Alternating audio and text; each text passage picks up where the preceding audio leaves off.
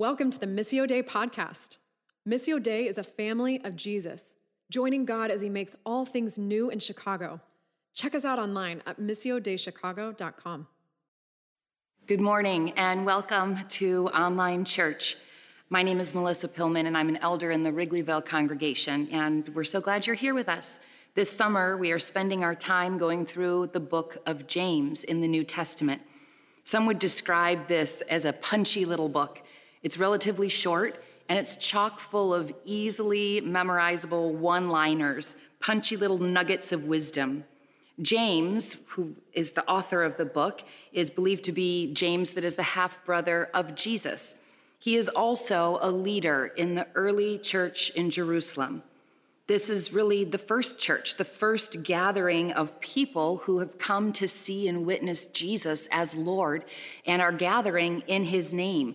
It's full of Messianic Jews, which means faithful Jewish people who believe that Jesus Christ is the Messiah, the promised Messiah of God. So this fledgling community was being very much persecuted by people around them, people of greater influence, with more authority, wealth, and power. And James is addressing these people, these Messianic Jews, as a community, as they're working to live out their faith, have their faith translate into their lives. He is sharing his wisdom with them. For some people, I hear that this book, when you read through it, feels like drinking from a fire hose, so much coming at you quickly at once. For others, I've heard them say, this is my favorite book, just give it to me straight. What do I need to do or change in my life? Whichever camp you're in, I think if we back up, we can really see several themes really important to James. But overall, beyond these themes, what I hear when I hear the words of James is a longing for him to see a community actually shaped by their faith, the way they live their lives. Two things to point out here: a community. The tense, the verb tense that James uses, I read this. Somebody smarter than me understood this and pointed it out to me.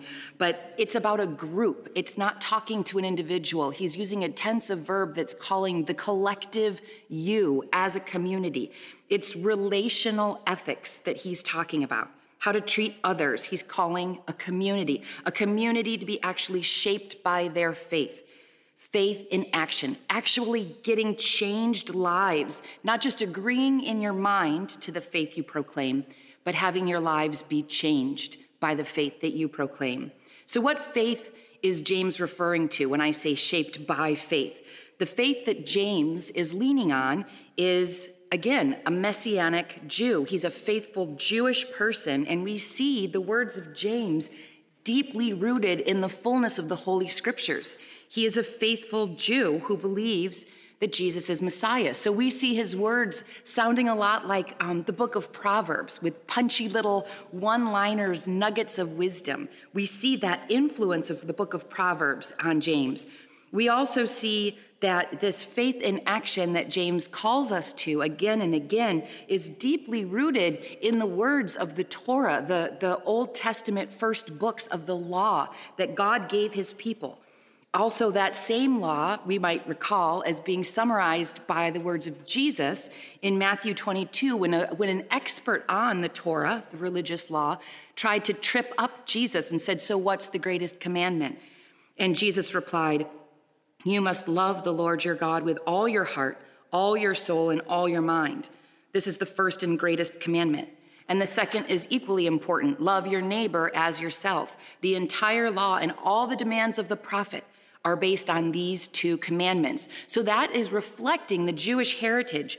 All of the Torah instruction is summarized in this, what the Jews would call the Shema, which would be something they would recite in Deuteronomy, based in Deuteronomy 6. Love the Lord your God with all your heart, mind, soul, and strength. And they would repeat that to get it deep in their heart. And then also love your neighbor as yourself, based in Leviticus 19:18. And we see Jesus saying again, all the words of the prophets are calling people back to this. So all the Old Testament scriptures are calling the people of God to be marked by this righteous living so they reflect God. We also see throughout James how the words of Jesus, especially in the Sermon on the Mount, are being reiterated and reflected in the book of James. Actually, if you want to see this, the Bible Project does a wonderful short summary on the book of James. I highly recommend that you watch it. And we see how the words of the Sermon on the Mount in Jesus are coming out as, how do we do this loving God and loving others? How is this faith in action actually lived out? So we see all of the book of James being drenched in the words of Scripture, the word of God. To James, this is the liberating word, the words and the way of true life. Scott McKnight, in his commentary on James, says this as a reminder: the themes of James are not simply advice. The substance of these themes are life and death, and James's intent in using them is to draw his readers into the world that leads to life and away from the world that leads to death. So let's start with our passage today. We're going to focus on chapter 1, verses 19 to 27, but first let me take a peek one verse back to point something out. In verse 18, James writes, "He, God, chose to give birth to us by giving us his true word, and we, out of all creation, became his prized possession." So let's look here for a second. I see these two things tied for James. He's talking about this word, this true word, giving us life, giving birth, giving life to us. That is the liberating word. And he also is rooted in this true identity. What's the true identity for James? The Genesis 1 identity that men and women have as being created in the very image of God. That's our identity. Prized possession, the image of God. So here we have true word and true identity as we start into the passage that we're going to read for this morning. Starting in verse 19. "Understand this, my dear brothers and sisters. You must all be quick to listen, slow to speak, and slow to get angry. Human anger does not produce the righteousness God desires. So get rid of all the filth and evil in your lives and humbly accept the word God has planted in your hearts, for it has the power to save your souls." So let's start in this first part, remembering our context. These are persecuted people in their community. Apparently, according to what James is writing here, we see that some are tempted from this persecution to lash out in anger. The suggestion here would be maybe violence, certainly aggression, disruptive anger. Now, hear this. Anger, the feeling, the emotion of anger in and of itself is not sinful at all. There is absolutely such thing as righteous anger as we see an injustice or experience something that is against the will of God. Of course, there's going to be the feeling of anger. But as Paul writes in his letter to the Ephesians 4:26, he says, "In your anger, do not sin." Paul doesn't say don't get angry, that's bad. No, when you're angry, don't sin.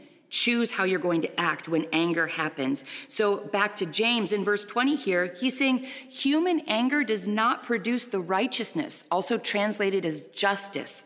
It does not produce the justice that God desires. So violent, aggressive retaliation by humans isn't how God longs to invoke God's justice. He goes on to say, get rid of all filth. So what he seems to be exhorting the listeners to is to say, rather than anger and retaliation, instead, in justice and peace and love, the way of Jesus, still speak truth. You don't have to back down or be silent, but in your anger, do not sin, not to respond with acts of violence or aggression. Why is this so important to James? Remember, his concern, of course, is for the community as a whole to act in this way. And here's what I think.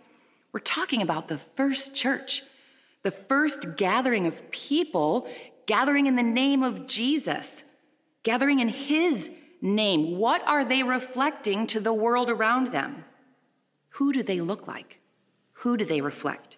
How can the world know the love of Jesus if the church gathering in his name looks like a bunch of aggressive hotheads? That's not reflecting Jesus well. And I think it still is a good question for us today. Who does the world encounter when they encounter church? It's pretty compelling to remember that faith moving us into action matters. If we're not shaped by the life-giving word of God, we probably look instead a lot like the narrative of the dominant culture. And that dominant culture narrative is not allowing our world to thrive. It's not working. This is the life or death that James is talking about when he responds to the life-giving word of God. This is why it is life or death. Let's continue now reading our passage today. I'm picking back up in verse 22. But don't just listen to God's word. You must do what it says. Otherwise, you're only fooling yourselves.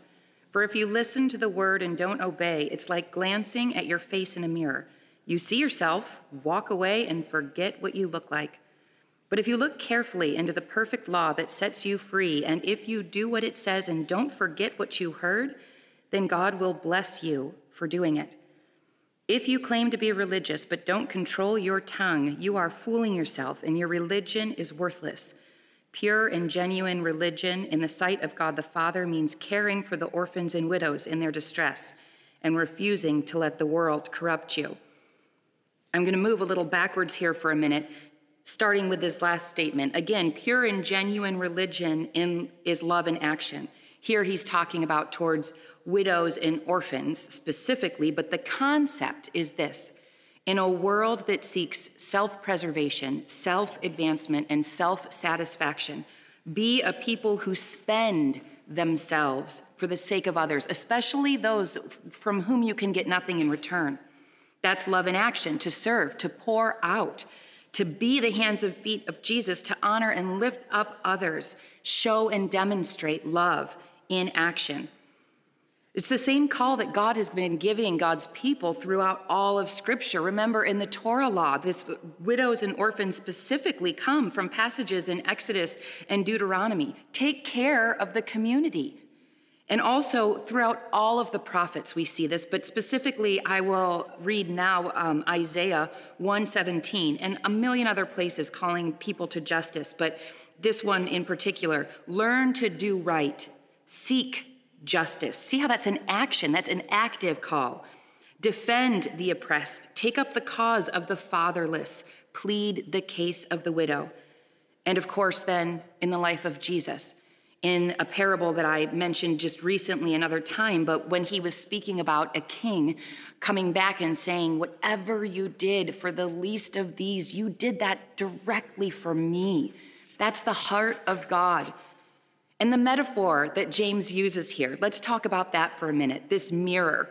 Remember, we have the true word of God, and we know our true identity as image bearers, to reflect the image of God. So James uses this imagery of a mirror and says, the mirror is the true word, right? If you look at the word and it doesn't shape you, you're like somebody who looks at their face in a mirror and then walks away and forgets what you even look like. Years ago, our family got a little cabin in the woods, way in the middle of nowhere in Indiana. When we first got there, there wasn't a mirror in the place, and I went for probably 3 or 4 days without seeing my reflection.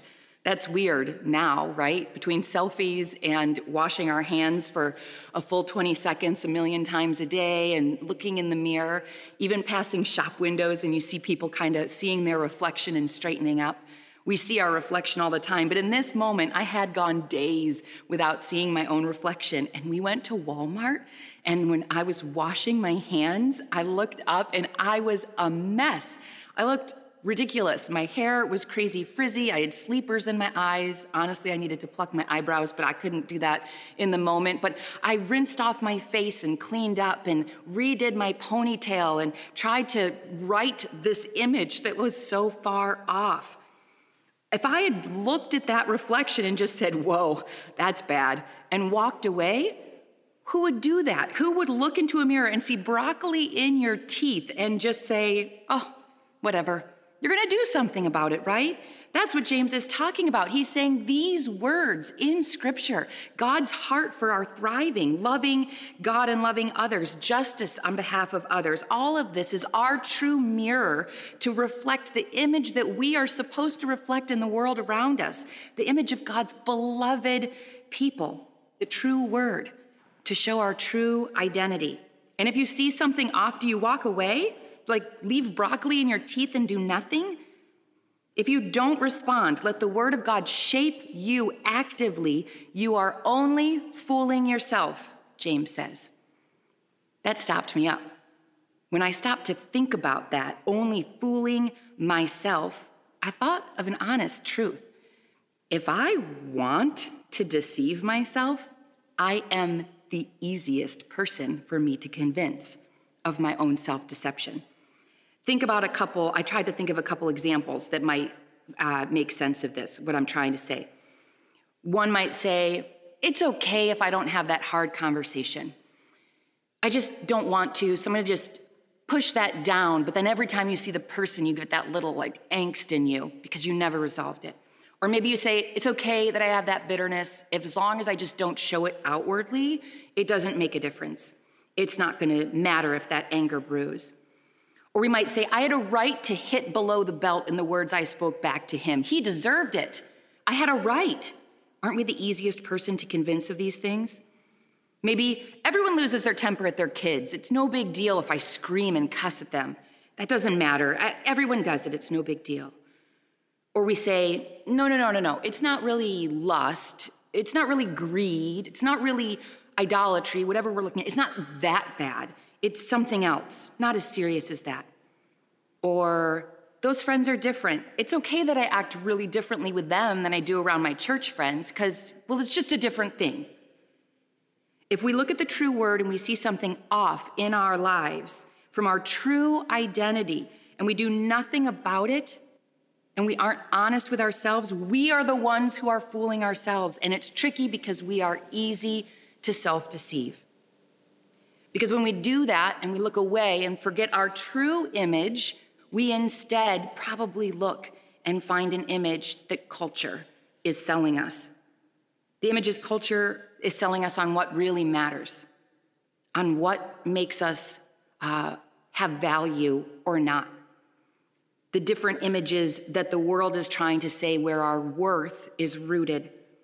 And we end up living a distorted version of our full self, our full, free self. That is what James is getting at. And remember, he says this, but if you look carefully into the perfect law that sets you free, that liberating word, and if you do what it says and don't forget what you heard, then God will bless you for doing it. One commentator clarified this for me. It's not saying there's an exchange. If you do the action, then God will bless you. You don't get blessed because you did it. It's that you will be more like blessed in the doing of it, in the being shaped into the image by the liberating law. Remember just in our last series in Galatians 5, I'll grab from verse 13 and 14. Paul writes this, for you have been called to live in freedom, my brothers and sisters. But don't use your freedom to satisfy your sinful nature. Instead, use your freedom to serve one another in love. For the whole law can be summed up in this one command. Love your neighbor as yourself. So again, this is a law of freedom that's to shape a community for one another and a picture of a full, thriving community. And as you're in that, you're thriving as well with your brothers and sisters in Christ, just reflecting your true identity. Being marked by honor, renewal, and freedom because of Jesus, shaped to look like Jesus. So the world can see when it looks at church, the reflection of our loving God. That's who we're reflecting to the world around us in our life together, in how we serve our neighbor without expecting something back, as we advocate for justice, as we use our resources and our time, our money, etc. And as we live with a joy that comes from knowing our loving God and knowing that we are loved and bear God's very image. And it is a lifelong journey. It's not a one-time thing. It's an ongoing thing to get the broccoli out of our teeth and the sleepers out of our eyes. All that junk. But that's the good news. The Spirit is doing this work bit by bit. 2 Corinthians 3:18, it's the Spirit doing the shaping, producing the fruit like the last series, and also shaping us by one degree of glory to another, to reflect the very image of our Lord. So let us listen to James. Let us persevere in being shaped in action, in responding to the words of Scripture, the words of the liberating word, not fooling ourselves, but boldly allowing ourselves to be shaped by the liberating word of God. And I have one more thought before we close, and that is that when it comes to self-deceiving ourselves, fooling ourselves, like I said, we can be the easiest one to buy our own fooling. And so that reminds us the importance of being not only in the word, but in community, being honest with one another. And that's been hard in this season, but I urge all of us to be in community, to be in some ways connecting with other believers who also know the word, who can call us to the fullest version of ourselves, not only for our own good, but for the world around us that desperately needs to see the image of the love of God when they look at the church. Let's pray. God, I thank you for your word. I thank you for the liberation you designed it to bring to all of us. Help us to be willing to be shaped by your Holy Spirit. Thank you, Jesus, for the example and the open door to Holy Spirit living. Because of you, we get to be united in this ongoing work of liberating freedom so that we can reflect you well to a world who is hungry for the love you've given us. We pray this in Jesus' name. Amen. Thanks for tuning in. We love to keep the conversation going. Find a weekly gathering or gospel community in a neighborhood near you. To find out more, check us out online at missiodaychicago.com.